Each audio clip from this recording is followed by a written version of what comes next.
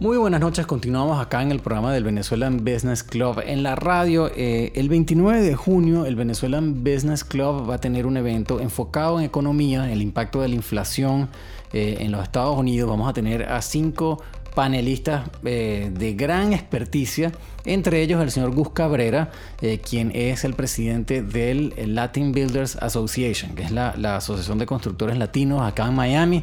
A quien tenemos el gusto de tener hoy con nosotros en el programa para comentar algunos aspectos de la economía desde el punto de vista de construcción y de bienes raíces y hablar un poco sobre ese día que vamos a tener. Así que bueno, sin mucha más introducción, bienvenido señor Gus Cabrera al programa del Venezuelan Business Club en la radio. Es tremendo honor tenerte y tener al Latin Builders Association dentro de nuestro programa. Muchos años que hemos tratado de crear esos lazos y a través, gracias a Dios, de Gustavo Garagorri, quienes ustedes conocen muy bien y que se mueve por toda la ciudad, las cosas están empezando a pasar.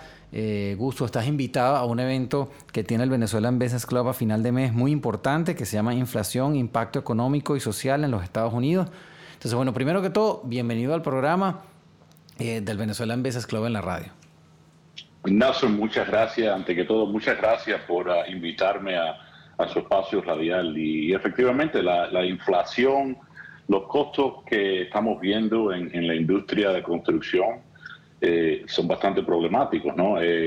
Todos los miembros de nuestra asociación, the Land Builders Association, es una asociación que incluye en su membresía diferentes tipos de compañías grandes a compañías pequeñas, a constructores y personas que construyen casas, a los carpinteros, a los arquitectos que ayudan en la construcción. Uh-huh. Y es verdad que desde hace ya algún tiempo la narrativa de apoyo a nuestros aumentos de costos en bienes generales se han dirigido a los problemas omnipresentes de la cadena de suministro, ¿no? Y lo vemos en combustible, en artículos para el hogar y la ropa, y con poca esperanza de que se desaparezca pronto. Uh-huh. Y esa nube oscura económica que se ha formado lentamente también está afectando la industria de la construcción en casi todos sus alcances.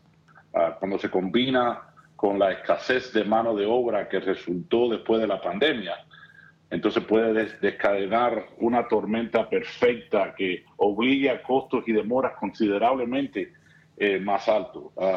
Un ejemplo, por ejemplo, es el concreto. Uh-huh. Al igual que la industria de la construcción en sí depende de su propia cadena de suministro. Y entonces cuando esos productos compuestos, hechos de una combinación de agregados, arena, agua y cemento, y cuando alguna de esas piezas no está disponible, naturalmente afecta a la producción. Uh-huh. Y lo estamos viendo en ese mismo vínculo, lo estamos viendo en otros aspectos de la construcción, en otros materiales. Hablamos de la inflación, cómo está afectando el petróleo, la gasolina, ¿no? Uh-huh. Bueno, cuando la gasolina sube, y usted y yo lo sufrimos cada vez que ponemos gasolina en nuestro carro, pero los constructores dependen de esa entrega de materiales. Del transporte, exactamente, y cuando sube la gasolina, cuando sube el petróleo, afecta esos precios, esa entrega. Uh-huh. Y también, no para enfocarme mucho en el petróleo, pero el petróleo se usa para la fabricación de materiales de construcción, las uh-huh. líneas de agua, las líneas donde la red de telecom o de electricidad corren, se construyen con petróleo. Entonces cuando el petróleo sube, los precios de eso suben. Entonces uh-huh. estamos viendo ese aumento, ¿no? Esa subida de precios en todas las partes. Entonces la esperanza mía, honestamente, es que recientemente pasó un proyecto de ley de infraestructura federal uh-huh. Que se aprobó recientemente, que tiene una promesa de billones de dólares para enfocar en lo que es la infraestructura. Uh-huh. Es mi esperanza. Lo último que perdemos es la esperanza. Es mi esperanza que alguno de esos fondos se pueda usar para alivio a lo que es la construcción en general. Uh-huh. Gus, nosotros antes de entrevistarte hicimos como una ronda rápida de preguntas en el Venezuelan Business Club y todo el mundo coincidía con varias cosas, entre ellas, ¿no? La demanda por propiedad hoy en día, ¿no? Todos sabemos que la pandemia generó un cambio enorme en bienes raíces, empezaron a crecer los precios en ciertas áreas del país muchísimo, entre ellas aquí en el sur de la Florida. Luego se sumó el tema de la inflación. Total que, bueno, en resumen, todos sabemos hay menos propiedades de lo que le parece que la gente demanda. Y las preguntas que teníamos era, ¿cómo ven ustedes, no? Que se vaya a solventar este tema? Porque pues ahora con la subida de los intereses, en teoría, eso debería impactar un poco o como realentar la salida de préstamos hipotecarios y quizás afecte un poco las ventas, pero yo creo que el mes pasado el Wall Street Journal reportó 20% de crecimiento year over year, o sea, de anual de las propiedades, cosa que creo que es uno de los más altos que se ha visto. Entonces, ¿cómo ven ustedes desde el punto de vista de constructores que tienen tanta data? ¿Cómo se están moviendo las cosas hoy en día y cómo ves que vaya a impactar, ya sea, o sea, bueno, cómo se va a solventar este tema de la demanda? ¿Cómo lo ven ustedes que se pueda solventar? Y Nelson, esa es la pregunta de los 6 millones de dólares. En el condado de Miami-Dade, efectivamente, tenemos una crisis de vivienda. Y honestamente diría yo que hemos tenido una crisis de vivienda durante algún tiempo ya. Pero no es nada nuevo.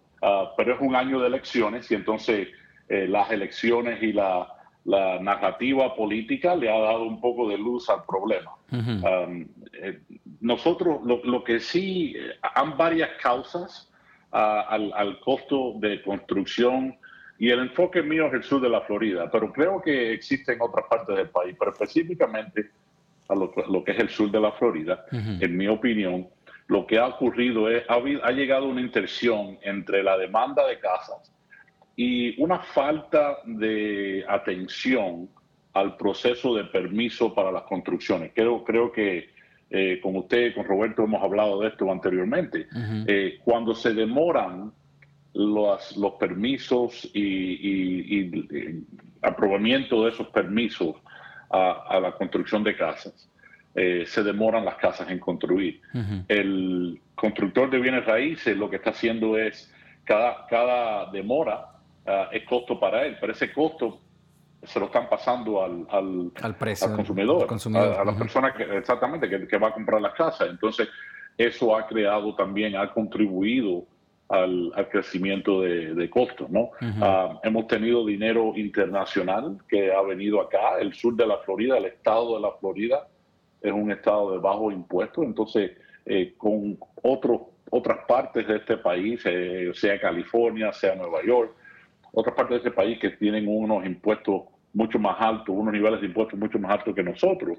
Esa gente usaron la pandemia para escaparse, ¿no? Por falta de otra mejor palabra, para llegar en lo que es la Florida, y esa gente están buscando viviendas. Claro. Y entonces eso ha contribuido. Lo que hemos tratado nosotros de hacer es obviamente tratar de trabajar con las administraciones locales gubernamentales para tratar de ayudar el proceso de permiso, tratar de ayudar el proceso de crear más viviendas, para, obviamente, cuando hay una demanda tan alta y se le agrega números de unidades, naturalmente esa demanda debe ser un poco aliviada, ¿no? Y con ello estamos esperando que los precios bajen. Exactamente. Creo que hay iniciativas que se han discutido al nivel del condado y en varias ciudades para aumentar la oportunidad de crear más unidades bajo un cierto nivel, invitando a personas que quizás no tengan los recursos para comprar una casa de $1 millón. Por eso, ese es el tema, Gus, que bueno, la pregunta continúa porque se expande en varias áreas, pero quería preguntarte en el medio de esto, ¿quiénes ven ustedes que están comprando hoy en día? ¿Hay gente? ¿Cuál será el porcentaje de gente comprando para vivir y cuál será el porcentaje de gente comprando para invertir y luego realquilar esa propiedad? Sí, claro, y ahí entonces empieza a ser un poco más granular, ¿no? El Ujú. análisis del problema. Porque, ¿qué pasa? En mi propio caso, yo, gracias a Dios, tengo varias propiedades que yo uso unas para rentar, pero con todo eso, hay diferentes gente que están comprando. Si hay una familia joven que está empezando Ujú. a crear su familia. Ujú. Obviamente el punto de precio de entrada para comprar una casa es más bajo que otras personas. Quizás no necesitan la casa enorme. Ujú. Entonces buscan el mejor precio posible. Al nivel que se establecen, quizás pueden tomar el próximo paso y comprar una casa un poco más grande o más Ujú. cómoda. Ujú. Um, el problema que tenemos nosotros en el sur de la Florida, pienso yo, en mi opinión, que siempre tenemos un poco y no es una relación pugilística, pero es más que nada la realidad, ¿no? Que tenemos gente apartamentos de condos, ¿no? Ujú. Y casas, y casas con patio. Cuando uno tiene una familia, quizás no tiene tanto interés en vivir en un condominio, quiere quizás vivir en una casa, aunque sea una casa pequeña. Entonces, tenemos casi que mirar a los dos tipos de viviendas un poco diferentes y con Ujú. una diferente ángulo. Pero definitivamente ahí existe esa economía de individuos o compañías que compran propiedades con la meta de rentarlos, ¿no? De crear esa economía para ellos mismos. Ujú. Ujú. Lo que pienso yo que se debe el enfoque del condado y de otras ciudades a invitar constructores de bienes raíces que vengan a construir casas para familias trabajadoras, ¿no? Claro. Y eso se puede utilizar o se puede hacer cerca de estaciones de transportación pública. Y- Una persona que vive cerca de una línea de Metro Rail, por ejemplo, quizás no necesita dos carros, puede, Ajá. puede usar uno y la otra un transporte público y utilizar y menos carros, menos lugares donde parquear, menos costo para la construcción de parqueo, menos Ujú. costo de parqueo, el proyecto es más eficiente y quizás crea otro alivio para el costo de vivienda. Una de las personas que es parte del Venezuelan Business Club es presidente de la Junta de Condominio del sitio donde vive. Entonces él dice que él ve muchas compras en efectivo hoy en día y al mismo tiempo ve los alquileres de esas compras subir un montón, que es lo que hemos visto todos.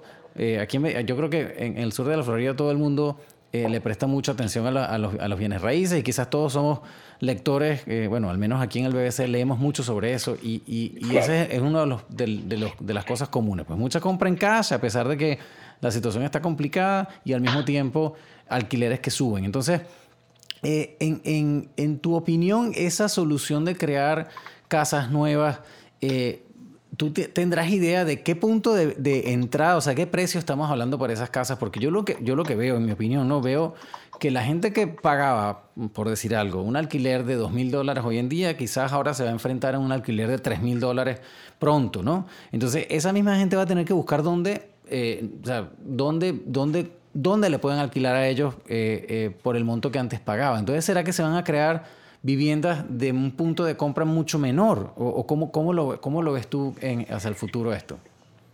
Bueno, ahí es donde creo que se puede crear la iniciativa Uh-huh. a los constructores de bienes raíces para crear lo que le dicen workforce house, Uh-huh. viviendas para familias trabajadoras. Ok, ¿qué es lo que te No, referías? no, Ok. no, Uh-huh. exactamente, no casas asequibles, no, pero más que nada para familias que están trabajando, Uh-huh. ¿no? Y entonces, basado en los ingresos que tienen, en el averaje ingreso que tienen, Uh-huh. pueden calificar para estos proyectos. Ahí es donde yo pienso, y lo he referido no en forma muy clara, pero he referido a cómo quizás hay un lugar para que las ciudades, los gobiernos locales puedan participar en esa solución, Uh-huh. junto a constructores privados y constructores de bienes raíces privados. O sea, ¿Por qué? Porque el condado, usando el condado como un ejemplo, el condado tiene mucha tierra donde no hay nada construido. Esas tierras se pueden usar en un tipo de relación con el inmobiliario para crear estos proyectos que son dirigidos a familias trabajadores dentro de un cierto nivel de ingresos. Y entonces esas rentas, ¿no? Esos costos, parte de la relación, del contrato, del entendimiento entre los privados, entre el sector privado y el sector público, es entender que si se está usando tierra pública, tiene que haber algún tipo de límite en lo que es las rentas de esa propiedad, de esas unidades. Como una especie de control. Exactamente, no necesariamente castigar al constructor de bienes raíces para hacer un límite de rentas o controlar los límites, porque creo que eso no es un proceso que no ha trabajado en ninguna parte de este país. Inclusive ha creado una situación más mala porque es cuando viene el neglect, ¿no? La falta de atención a la propiedad, invitas crimen, invitas una situación peor, se empeorece. Y es lo que yo a veces digo, que las buenas intenciones tienen sus malas consecuencias. Pero sí creo que cuando existe un entendimiento entre el sector público y el sector privado, se pueden crear soluciones que trabajan para ambas partes, y el resultado siempre tiene que ser enfocado en tratar de crear un producto de buena calidad, un producto que las familias pueden pagar su renta, y un producto que trabaja para todas las personas, todas las compañías o todas las entidades que están involucradas. O sea que tú claramente si ves que hay, al parecer hay la intención, o al menos se ha planteado la posibilidad de buscar una solución, como dices tú, que sea apoyada por las autoridades locales y por el sector privado de construcción, donde se puedan crear viviendas que ya sean de alquiler, pero que sean de un alquiler para la clase que hoy en día está sufriendo estos aumentos, pues, de precios. O sea, que puedan poder utilizar sus recursos y vivir tranquilos, pues, ¿no? El proceso existe hoy. Okay. Lo único que pasa cuando están subiendo la renta y hay más gente que están en esa situación donde quizás no pueden pagar la renta que están pagando, obviamente ahora es lo que crea, al punto suyo, la demanda anterior. Entonces lo que desde el punto de vista de nosotros en esa conversación, lo que hemos tratado de advocar de nuestro punto es el trabajar con estos gobiernos locales para crear más oportunidades para los constructores de bienes raíces, construir este tipo de unidades. Pero también tiene que tener, no existe, hay un dicho en la construcción que se hace dinero cuando no se pierde dinero. Nunca vas a encontrar una relación positiva con un constructor de bienes raíces donde la meta es perder dinero. Claro. ¿No? Tiene que ser algo que trabaje para todo. Para todo el mundo, por supuesto, sí, claro. Y entonces, bueno, el evento del BBC, aquellos que se están uniendo con nosotros a la conversación, estamos hablando con Gus Cabrera, quien es el presidente del Latin Builders Association, y estamos hablando con él porque él es parte de un panel, de un foro que el Venezuelan Business Club va a tener el próximo 29 de junio, a las 9 de la mañana, y vamos a conversar sobre varios temas. Hay varias personas importantes invitadas. El foco de la conversación es inflación, el impacto económico y social en el país. Gus, una de las preguntas que nos hacían era si esta iniciativa de la Reserva Federal de subir los intereses, y vimos esta semana que va a aumentar un poco más, 0.75 creo que fue lo que se anunció, lo que se rumora. ¿Eso realmente crees que pueda tener un impacto en la demanda que hay por propiedades? Subir las tasas de interés yo creo que nunca es bueno. Honestamente, eso tratas de crear un obstáculo a la entrada al mercado para mucha gente, ¿no? Porque ahora unos cuantos, yo me acuerdo cuando compré mi primera propiedad, pagar un interés que mucho más alto, ¿no? de lo que he pagado recientemente. Sin embargo, cuando creo que es la mitad estoy pagando la mitad de lo que pagaba antes, pero si me tratas de subir esas tasas un cuarto de un punto, es el fin del mundo para mí, parece, ¿no? Entonces perdemos un poco de esa perspectiva, pero yo creo que las pólizas fiscales que se están introduciendo tienen que tener un poco más de atención a las consecuencias que van a tener. Sí. Yo quisiera que el mercado privado tenga una más alta determinación de lo que está pasando, ¿no? No veo, en mi opinión, no veo como subir esas tasas nos van a crear una buena consecuencia. Creo que lo más importante es tratar de crear oportunidad, dentro, ¿no? Exactamente, dentro de lo que es la oportunidad, de lo que es el mercado, la ley de demanda y de suministro. Tienen que dejar, cuando el gobierno federal o el gobierno local trata de involucrarse mucho en crear soluciones, no he visto, no puedo decir donde eso ha creado una buena situación. ¿No? Como decía Ronald Reagan, que las palabras más peligrosas que existen es: soy del gobierno y estoy aquí para ayudar.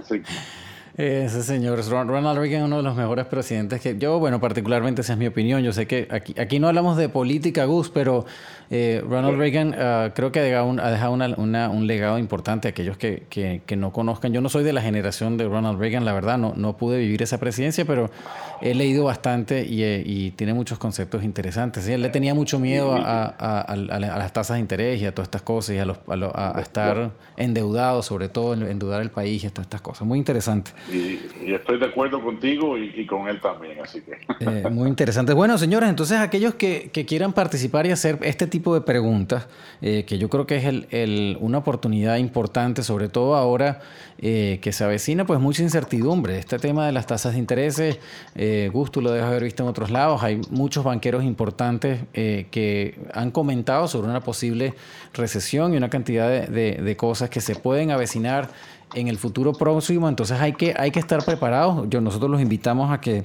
asistan a esta reunión que vamos a tener el miércoles 29 de junio a las 9 de la mañana en el Marlins Park. Esto está patrocinado, estamos aliados con los Marlins para hacer la reunión ahí, cosa que ya lo hace bastante agradable. Ese sitio es increíble y la atención que siempre nos dan allá es espectacular. Y va a estar como parte del foro Gus Cabrera, quien es presidente de Latin Builders Association, obviamente con una gran experiencia y experticia en el tema de bienes raíces, y eso es algo que aquí en el sur de la Florida pues todos tenemos que estar al tanto. Así que bueno, Gus, te agradecemos muchísimo el tiempo. La verdad, no solamente hoy para esta entrevista, sino para la participación que vas a tener en el evento. Gracias, Nelson. Creo que va a ser un gran evento y traerá más luz a estos temas que son tan importantes, y estoy excitado para ser parte y honestamente humilde que me han incluido a mí en el panel. No, gracias a ti, la verdad, y yo creo que va a estar muy interesante. Así que bueno, aquellos que nos estén escuchando, nos vemos el próximo miércoles 29 de junio, si Dios quiere. Gus, de nuevo, gracias por tu tiempo. Espero que no sea la última vez que podamos hablar por aquí, por el BBC. Nosotros estas puertas están completamente abiertas para cualquier noticia que tú quieras transmitir de la Asociación de Constructores Latinos. Estamos, pero más que a la orden, para darles espacio acá. Así que toma eso en cuenta, que hay muchas cosas por hacer, yo creo, todavía por nuestra comunidad. Hasta la próxima, Nelson. Muchas gracias. Ok, muchas gracias. Salud.